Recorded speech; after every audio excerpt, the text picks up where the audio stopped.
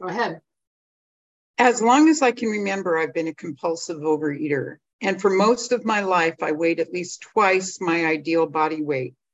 I was raised in a small town in Nebraska. I knew everyone in town, and I was related to many of them. There were 80 people in my graduating class, and I was the heaviest from kindergarten to graduation, despite my goals to be thin by ninth grade dance, prom, graduation, etc. In grade school, we would get weighed in the classroom. The school janitor, Shorty, would put the scale on the cart that was used to deliver milk to the classrooms every morning. I learned to be very discerning about the clanks the cart would make. When the scale was placed on the cart, there was a very metallic clank, which would send me home with the excuse that I wasn't feeling well. Eventually, I'd be called down to the office and the nurse would weigh me in private. In sixth grade, Shorty changed up his routine. Rather than weighing the whole school in one day, he did a couple of classes a day. Having faked sick the first day, I came back and discovered my class had not been weighed. I heard the clank in the hallway and headed home again. After 3 days, my mother knew something was up, and I had the courage to tell her. I even knew what time Shorty left for the day, so I'd go back the last two classes, so last 2 hours, so that I could be out in the evening. Incredible CIA expertise there.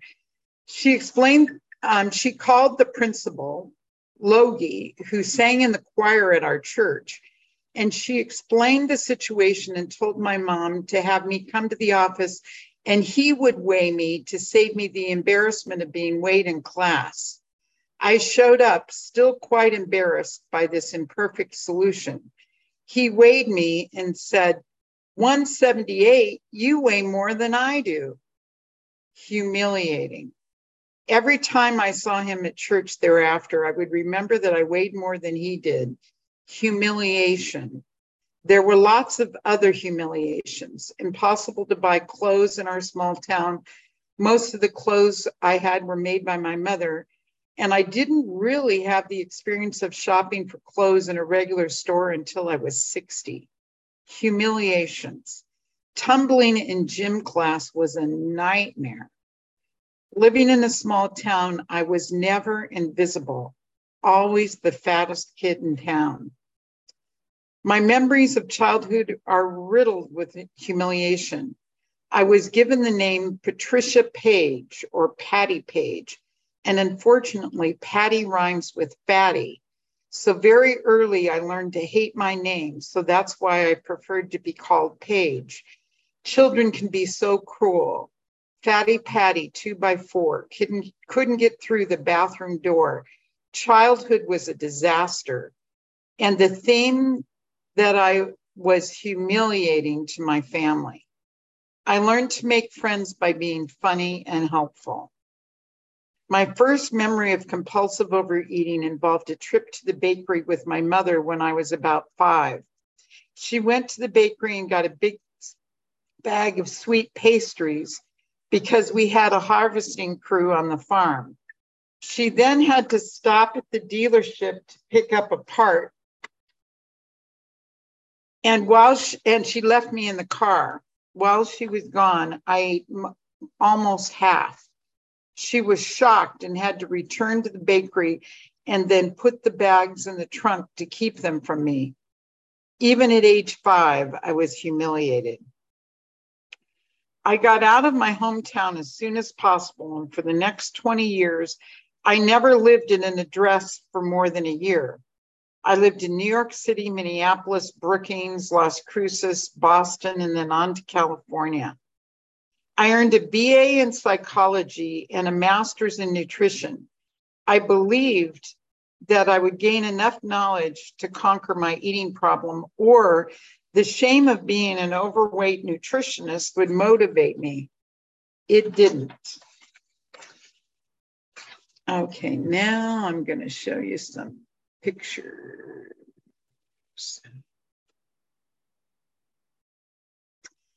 And a good friend of mine loves the poet Kavafi.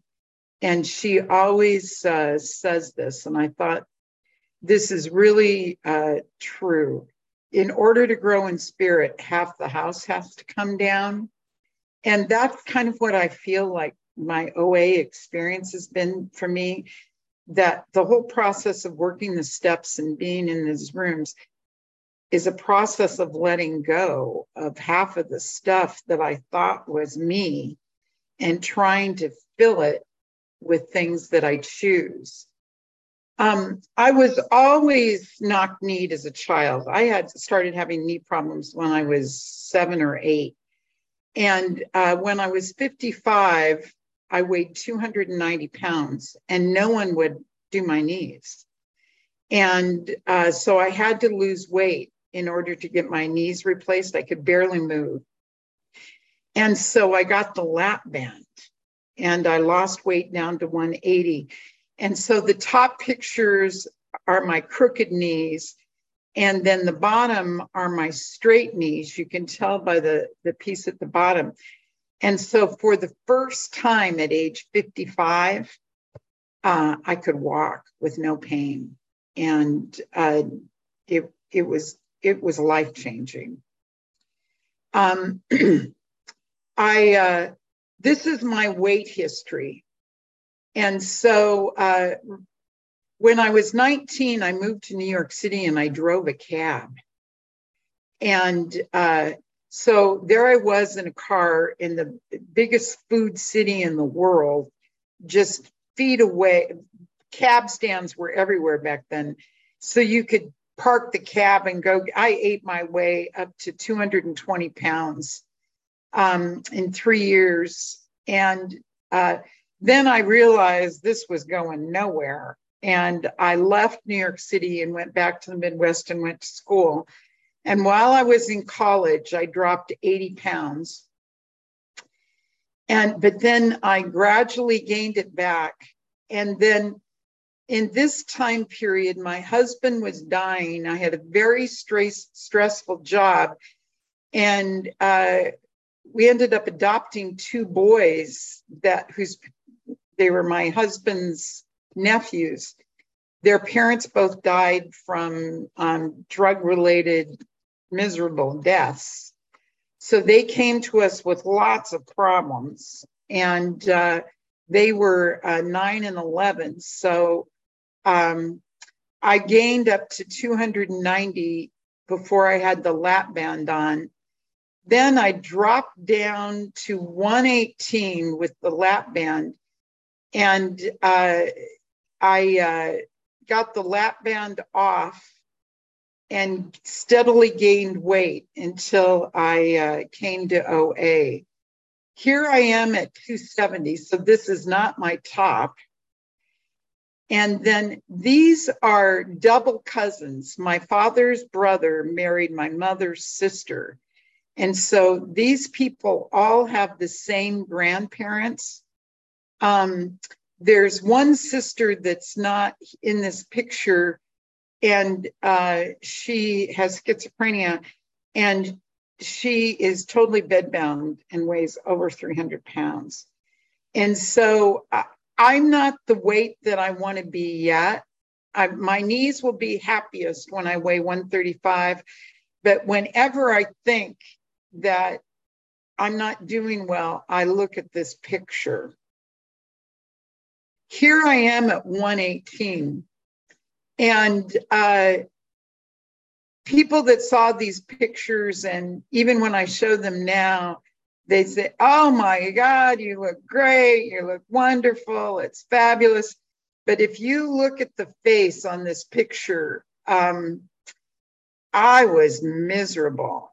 I was a mechanical bulimic. I was compulsively eating the entire time, but instantaneously I would vomit. And sometimes I would eat and vomit and then go back and eat again. And I also had lived my whole life thinking when I got rid of the weight, all my problems would go away and I would have my pick of men. Not only did I not have my pick of men, but the men I did attract, I had some problems. It was not the best. So,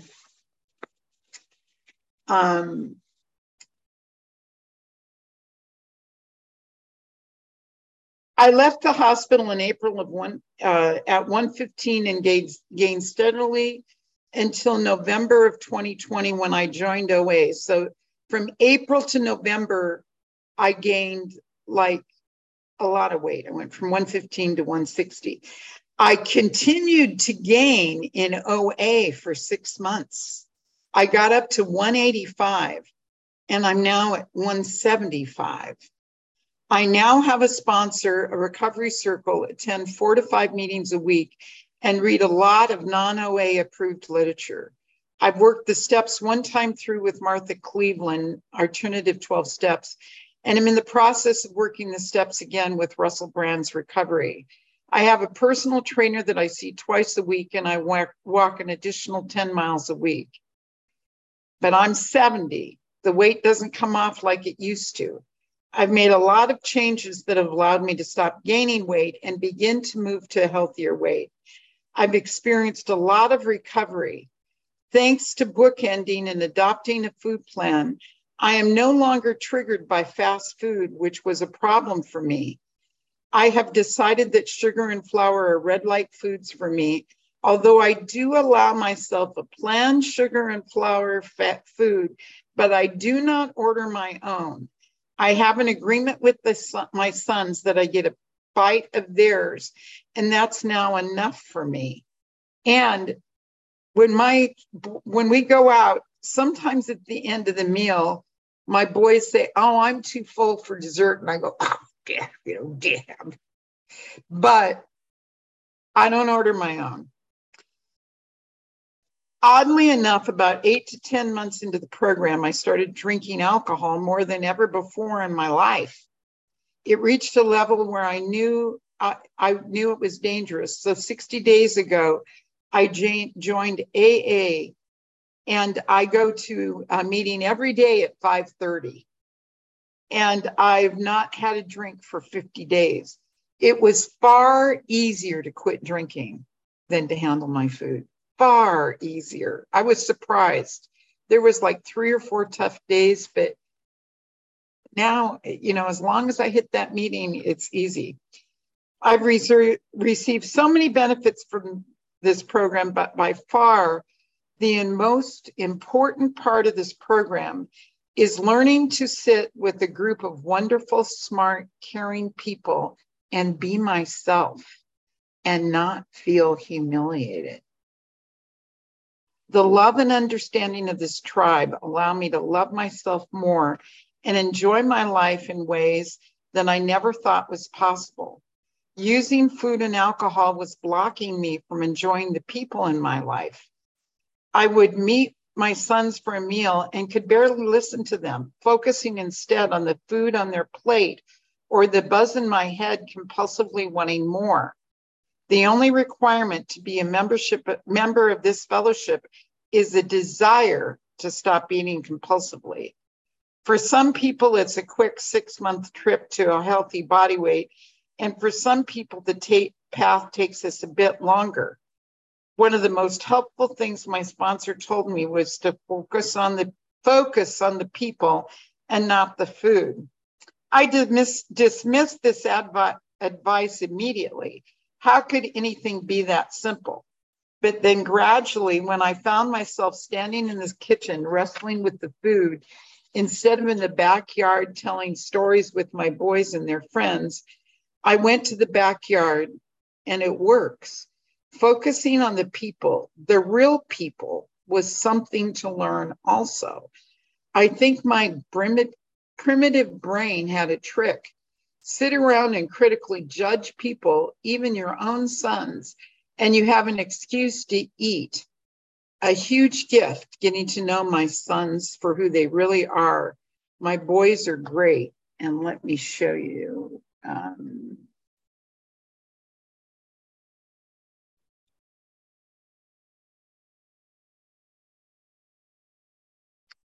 This is Rick, who came to me when he was 11.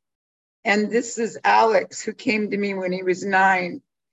They were so screwed up, and I was not maternal. I'm still not maternal. And I just decided all I'm going to do is love them, because they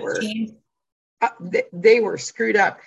And they're great. They both have good jobs. They both have love. And we're wonderful together. And so that's it. Thank you.